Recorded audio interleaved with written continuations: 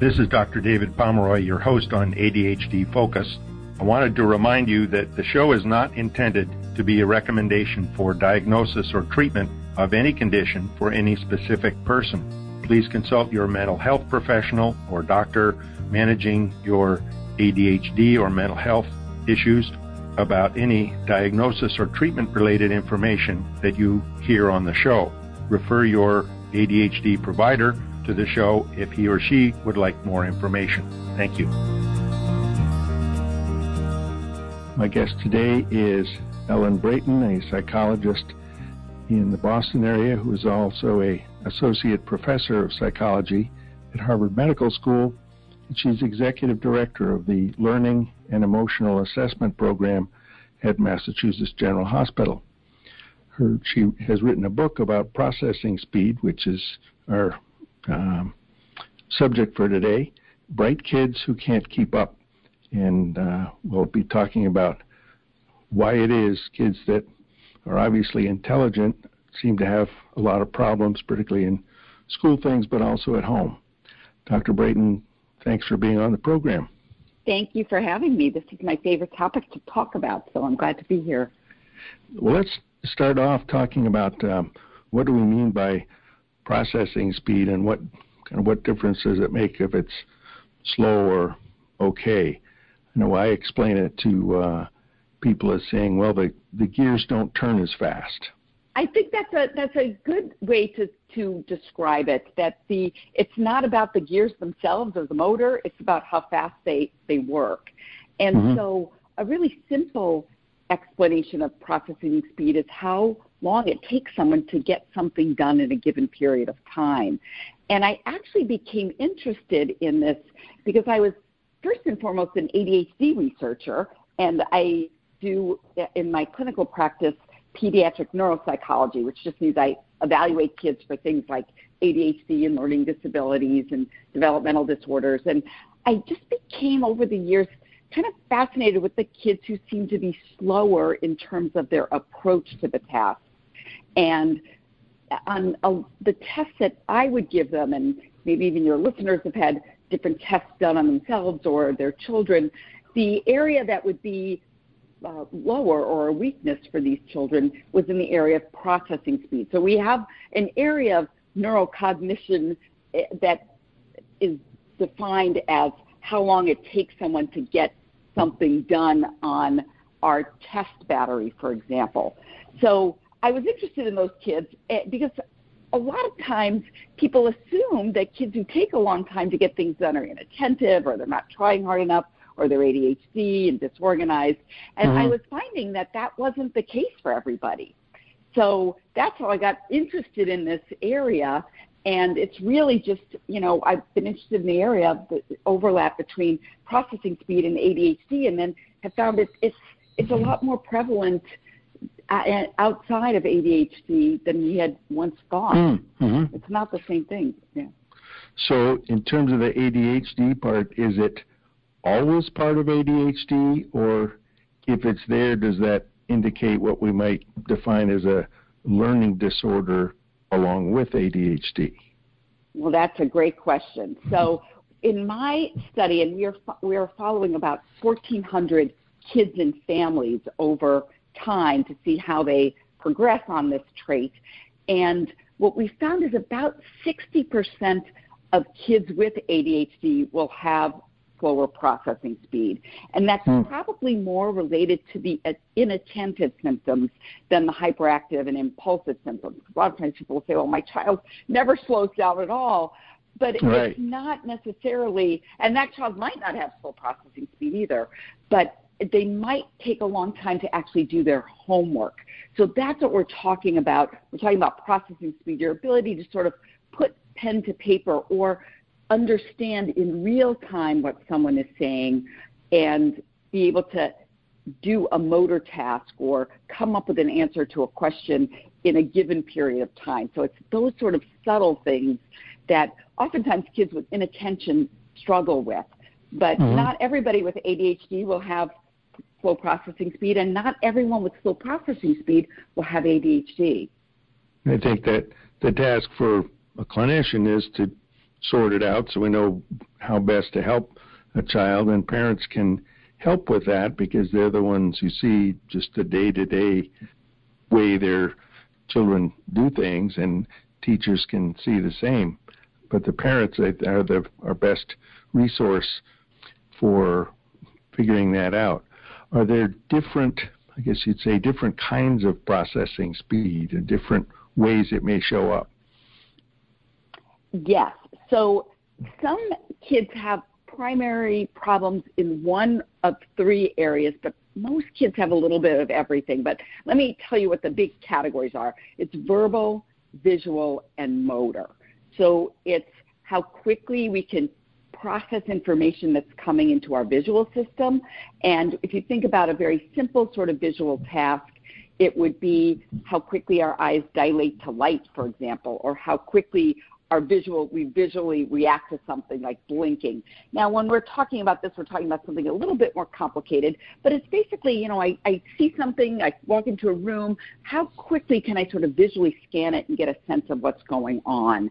And then there's verbal processing, which is probably the most complex of these, and that's your ability to understand what someone is saying in real time. Again, not given unlimited time, but, in the moment, and then be able to generate an answer to that. And then motor speed, when we're talking about processing speed and motor speed, we're really talking about sort of more of the fine motor skills that are needed to do tasks in school. We're not really talking about how quickly someone can run, for example. Mm-hmm. So those are the three main areas. And I would say, when you think about it, a lot of things require you to juggle at least two of those at any one time. But some kids have significant issues in one area. You asked before, and I didn't answer your question about whether if you have slow processing speed and ADHD, could that be a sign of a learning disability? And it could be. So you could have a child with ADHD and who also has dyslexia, and slow processing speed can disrupt their language system. So it's complicated, and really finding, the right kind of evaluation so you can look at each one of these areas is very important. And in terms of evaluation, you mentioned the neuropsychological, neuroeducational, psychoeducational, all the different terms for it. Is that full battery and kind of formal testing, is that necessary to, I guess, define it officially so schools would accept it, or colleges and things for accommodations? Or are there, that's one question, and are there less formal ways, things parents could do or teachers could help with in terms of getting a sense of this is what's going on? Well, I have to say that parents and teachers usually know already. They just don't know what it is. As I speak to parents, they'll be like, that's my child. That's exactly what happens. Mm-hmm. Without the testing itself, though, it can be hard to convince other people that it's anything but effort. And mm-hmm. so I am a big believer, and not just because this is what I do for a living, but I am a big believer that in order to be able to advocate for your child and get the right kinds of services, you need that kind of evaluation, and typically a broad evaluation is what's most helpful, because you want to tease out, is it more of a visual? Mm-hmm. Do they have good verbal skills, for example, but it's the visual issue and the motor speed problems that are tripping them up, because it helps also use their strengths to build on their weaknesses, or help mm-hmm. build up their weaknesses. So that's important. There aren't any really good checklists for us that can measure how quickly someone processes information. In the book that I wrote that you mentioned, we do have some checklists in there that give you a general sense, but it's not anything that's really scientific. Mm-hmm. In some ways it's a very complicated issue and very individualistic too. Yeah, and I think you touched on a good point that a lot of people look at this testing as, okay, let's find what isn't working, but it's also going to find what the strengths are, what that child can do well. So, what can we do to play to the strengths, which is psychologically maybe more important, that the child and parents know that this kid has some things they can do very well and sometimes much better than others.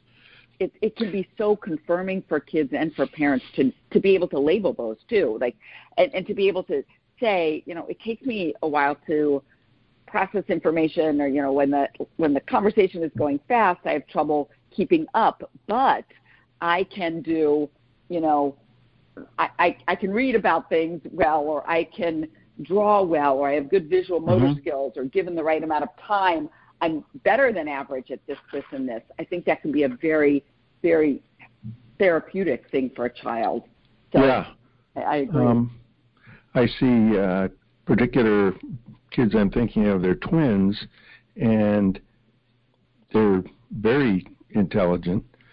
They can talk about things way beyond their 11-year-old presentation, I guess, their age. But they get so distracted by so many things that they end up not paying attention to what they need to.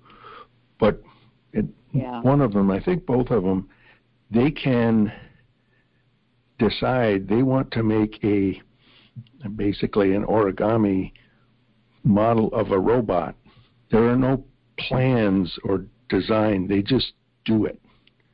And that to me is absolutely mind-blowing. That, okay, I want to make, and it may be a robot figure from a video game or something, but they can look at it, take one piece of paper and make it out of folding paper. And one of them saying, well, I'm having a hard time figuring out how to make his arm move in paper. And I can barely fold a paper airplane so it does anything. And for someone to make a robot that's standing up and can move body parts out of one piece of paper is amazing. But getting him to pay attention is the tricky part. Right. And I think you brought up a good point, though, and I hope I say this more than once in our conversation, that there are lots of things in life that require a slow, methodical approach. Mm-hmm. So you mentioned that these kids are really good at this visual motor processing, but the sort of thing that you're describing demands slow visual motor processing. It's not a quick, it's not a artist on the street who needs to draw a picture in 2 minutes of somebody's portrait.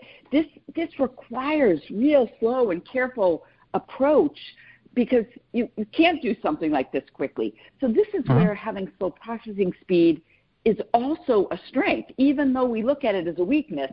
And in our society, it often is. We live in a fast-paced society, or we did before COVID at least.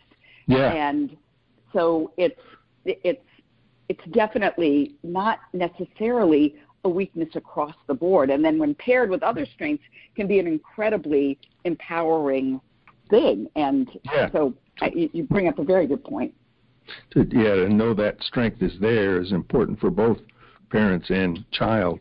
I wonder, because so many things in school, there's the timed math test, how many additions or multiplications or whatever can you do in a minute, and essays are, you have half an hour to write this. Is that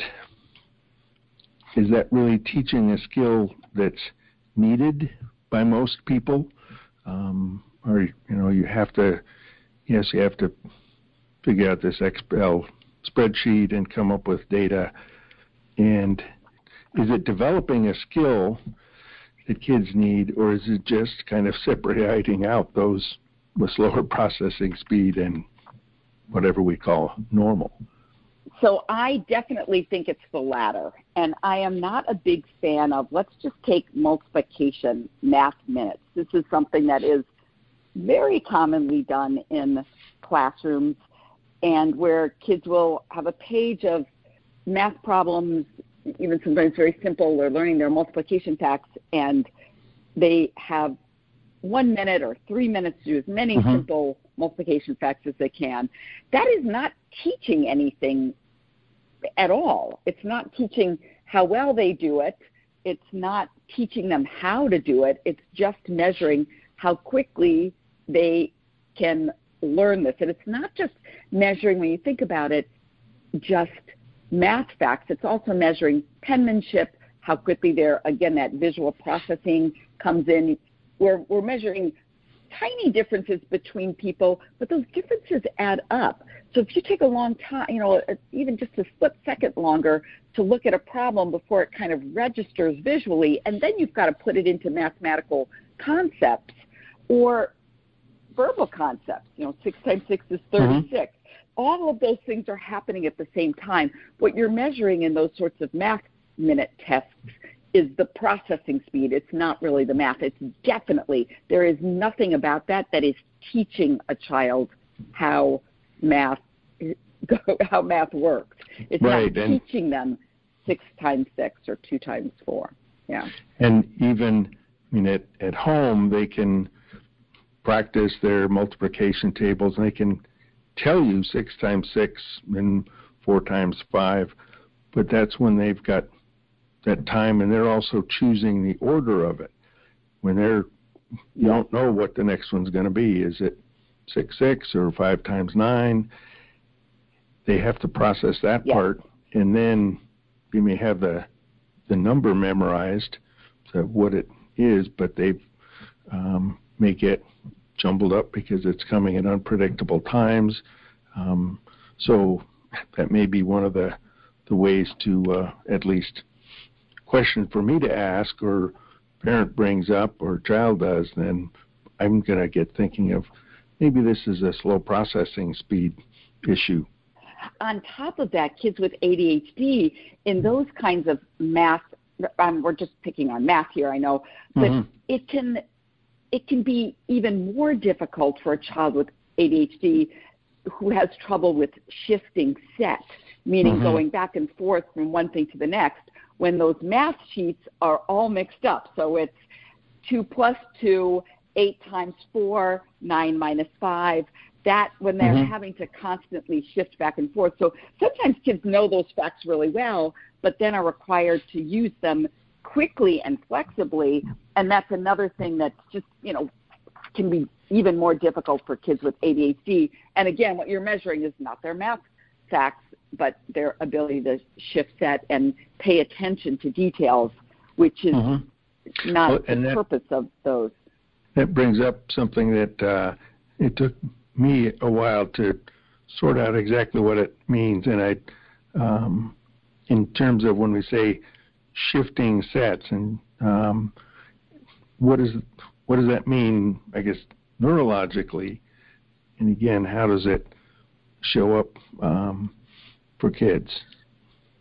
So neurologically, just generally, it probably has something to do with frontal lobe efficiency. And we know that kids with ADHD can pay very good attention, like the example that you gave about the origami robot. They can pay attention very well to things that are compelling to them. What they struggle with is more of a flexibility in attention as opposed to just a gross poor attention. Mm-hmm. And so that flexibility in thinking and shifting, what we call cognitive set, or shifting from one task to the next, is part of that problem with cognitive flexibility. And people with good attention skills know that, okay, time to stop paying attention to this and start paying attention to that. It's the end of the lunch hour. They just got to pack up your lunch and move on into something else. Kids with ADHD struggle with that, probably because their frontal lobes are not as efficient as being able to do that process. And mm-hmm. I'm sort of being simplistic here, but really we don't have a whole lot of more complex reasons as to why that particular area can be difficult, but it probably has to do with just being over-focused sometimes and not having that ability to be flexible. And then if you've got slow processing speed, that flexibility is even slowed down more. So mm-hmm. if it's time to make a decision about what you want for dinner, and mom or dad says it's I can stick in some chicken pieces or pizza, and the child's like, they can't quite figure out what they want because they're still trying to process chicken pieces, pizza. What was I just doing now? And so it's all that shifting set and making up a decision is all kind of wrapped up into one. Yeah, and I see that in terms of the ADD, shifting set, maybe child is reading a book or maybe more likely now playing a video game. And if mom says, don't forget to take out the trash, but child's paying attention to the video game, the take out the trash part, that's somewhere else. That's not now. Right. But even if mom says, I want you to look at me, pause your game for a second, I want you to take out the trash, that's still a set shift from I've been doing this game and I'm trying to get to the next level to come back to reality and, okay, I've got to go to the kitchen, I got to get the trash, etc. And that process is going to probably take longer than, okay, mom, and back to the game. And that's where it may show up that mom says, you're just blowing me off. You want to keep playing your game. And, the attention is certainly on the game. That's a lot more compelling than taking out the trash. But part of that may be that slow processing speed. Absolutely. So that would be one way, for instance, that shows up at home. What are some of the other ways a parent, in the kinds of things kids are doing at home, would think, boy, something's wrong more than you just, I keep on having to ask 3 times, come on, we have to get ready for school. So I think that the biggest area, other than what you just said, is sort of slow to get going with almost anything. So whether it's, getting dressed, going to a friend's house, those sorts of things. But then the other area tends to be around homework.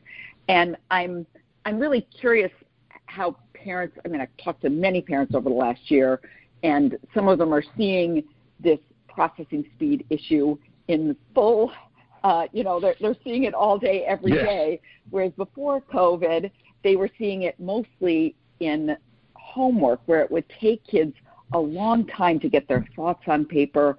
Even kids who don't have a learning disability, who have no problems decoding words or even understanding them, might have trouble just in their reading fluency. They might be a slow reader. And also, we hit on this, but I think it's worth mentioning again that kids have trouble sustaining attention to task, not because the primary problem is necessarily the attention, but because the information is coming in so quickly that their attention is lost. So they might see this in situations where you might be at a big family event, or there may be things going on in the background, and there's too much going on, and therefore they didn't get what was happening because they just couldn't absorb any of it. I think you might also see as a parent trouble retrieving things from long-term memory, even though you know the child has it in there. And what the problem is that they can't get to that information quickly enough to come up with a response. And the other thing that we have found in our research that I think is worth pointing out is a lot of kids with slower processing speed have trouble with friendships. And when I first started to examine kids with slower processing speed, I was interested in this overlap of, ADHD, kids with ADHD who had this as part of their profile, but also a lot of the kids who wound up having slow processing speed were referred to me by psychiatrists and neurologists and pediatricians to rule out autism spectrum.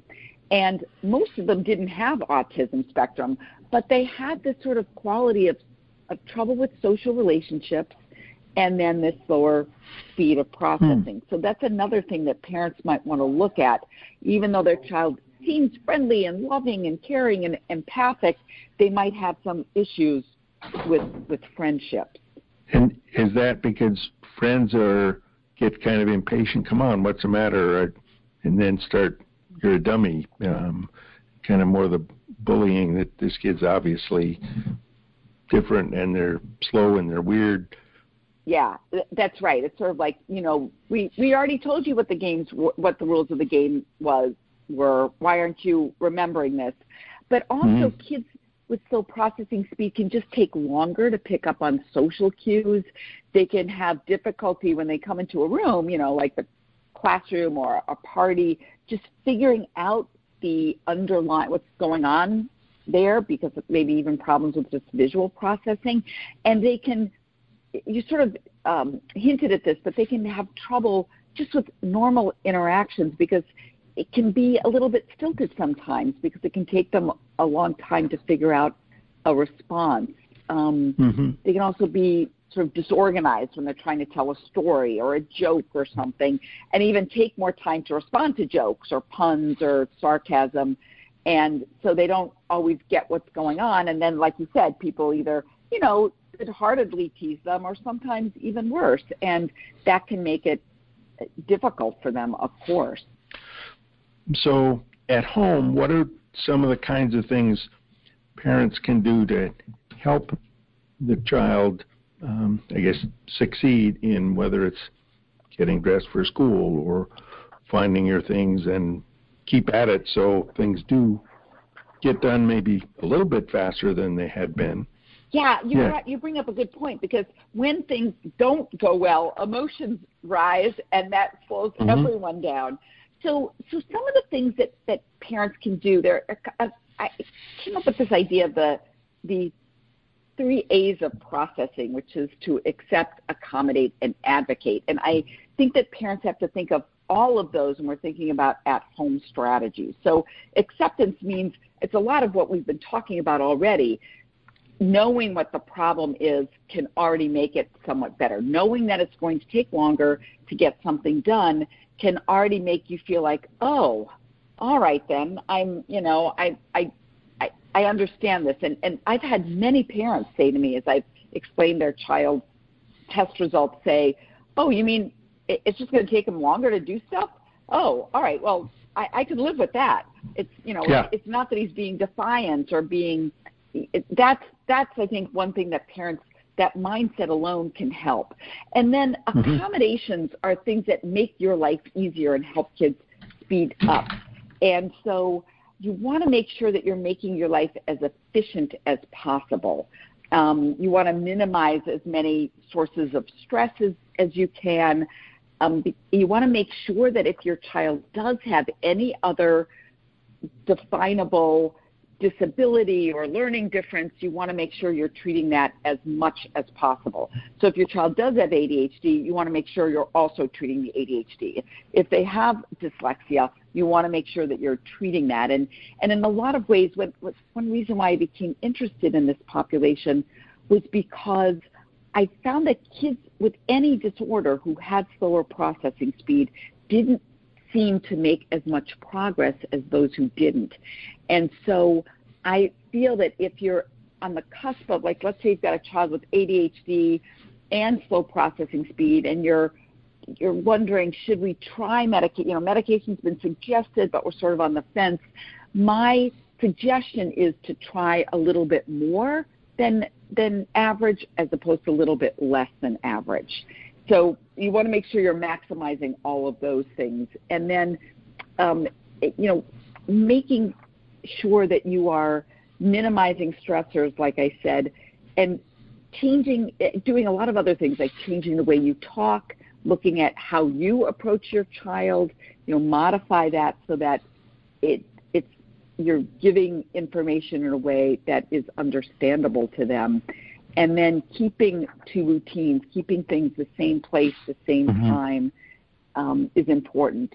Well, thank you so much, Ellen. This has been a great conversation. My guest today has been Dr. Ellen Brayton, who has written a book on processing speed and how for some people, that's just how fast the gears turn in their brain. Bright Kids Who Can't Keep Up is her book, and she's been a great help, and it's wonderful to have had you on the show. Thank you so much for having me. So this is Dr. David Pomeroy on ADHD Focus, and we'll hope that when you have questions about slow processing speed, you can get Dr. Brayton's book. You can listen to this podcast and ask questions of the teachers and the clinicians that are helping you with your child. Thanks a lot for listening, and we'll talk to you soon.